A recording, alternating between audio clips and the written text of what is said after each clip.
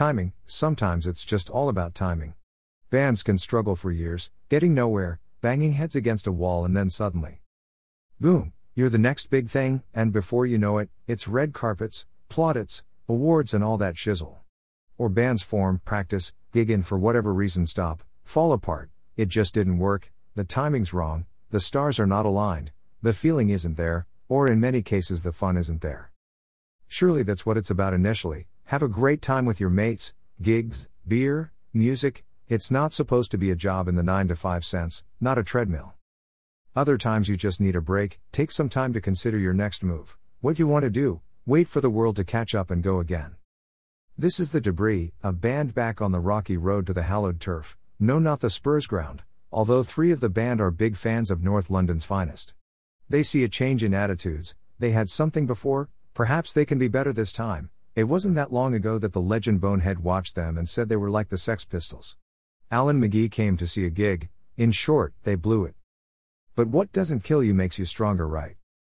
So recently I was asked to listen to some of their tracks on SoundCloud and give feedback. It was my pleasure and I'm returning the favor by writing this. From the off it's quite clear this is a punk band in the time-honored tradition, think Sex Pistols and The Clash.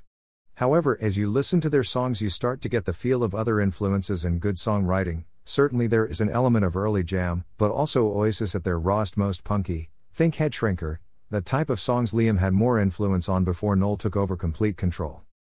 But for me there is an underlying psychedelic aspect to the songs that puts the band in the late 60s/early 70s punk camp, the MC5, the Stooges, New York Dolls. I then got a sense of that mid-70s US punk of Richard Hell and Television, no bad thing and different to what I am hearing at the minute. Bringing it more up to date, there's an element of smash and these Animal Men lurking in there. It's raw, it's honest, it's the kind of music that we need from a London band. When was the last decent London band with balls and attitude? No reason it can't be The Debris, great name BTW. Being punks, the band have yet to fully embrace social media, but they will do soon, and with a reinvigorated outlook and some new tunes to showcase they might be kicking in your inbox very soon. Certainly, one to watch with interest. Be sure to check them out on SoundCloud and remember where you read about them first. London's new punk rock. This is my favorite track.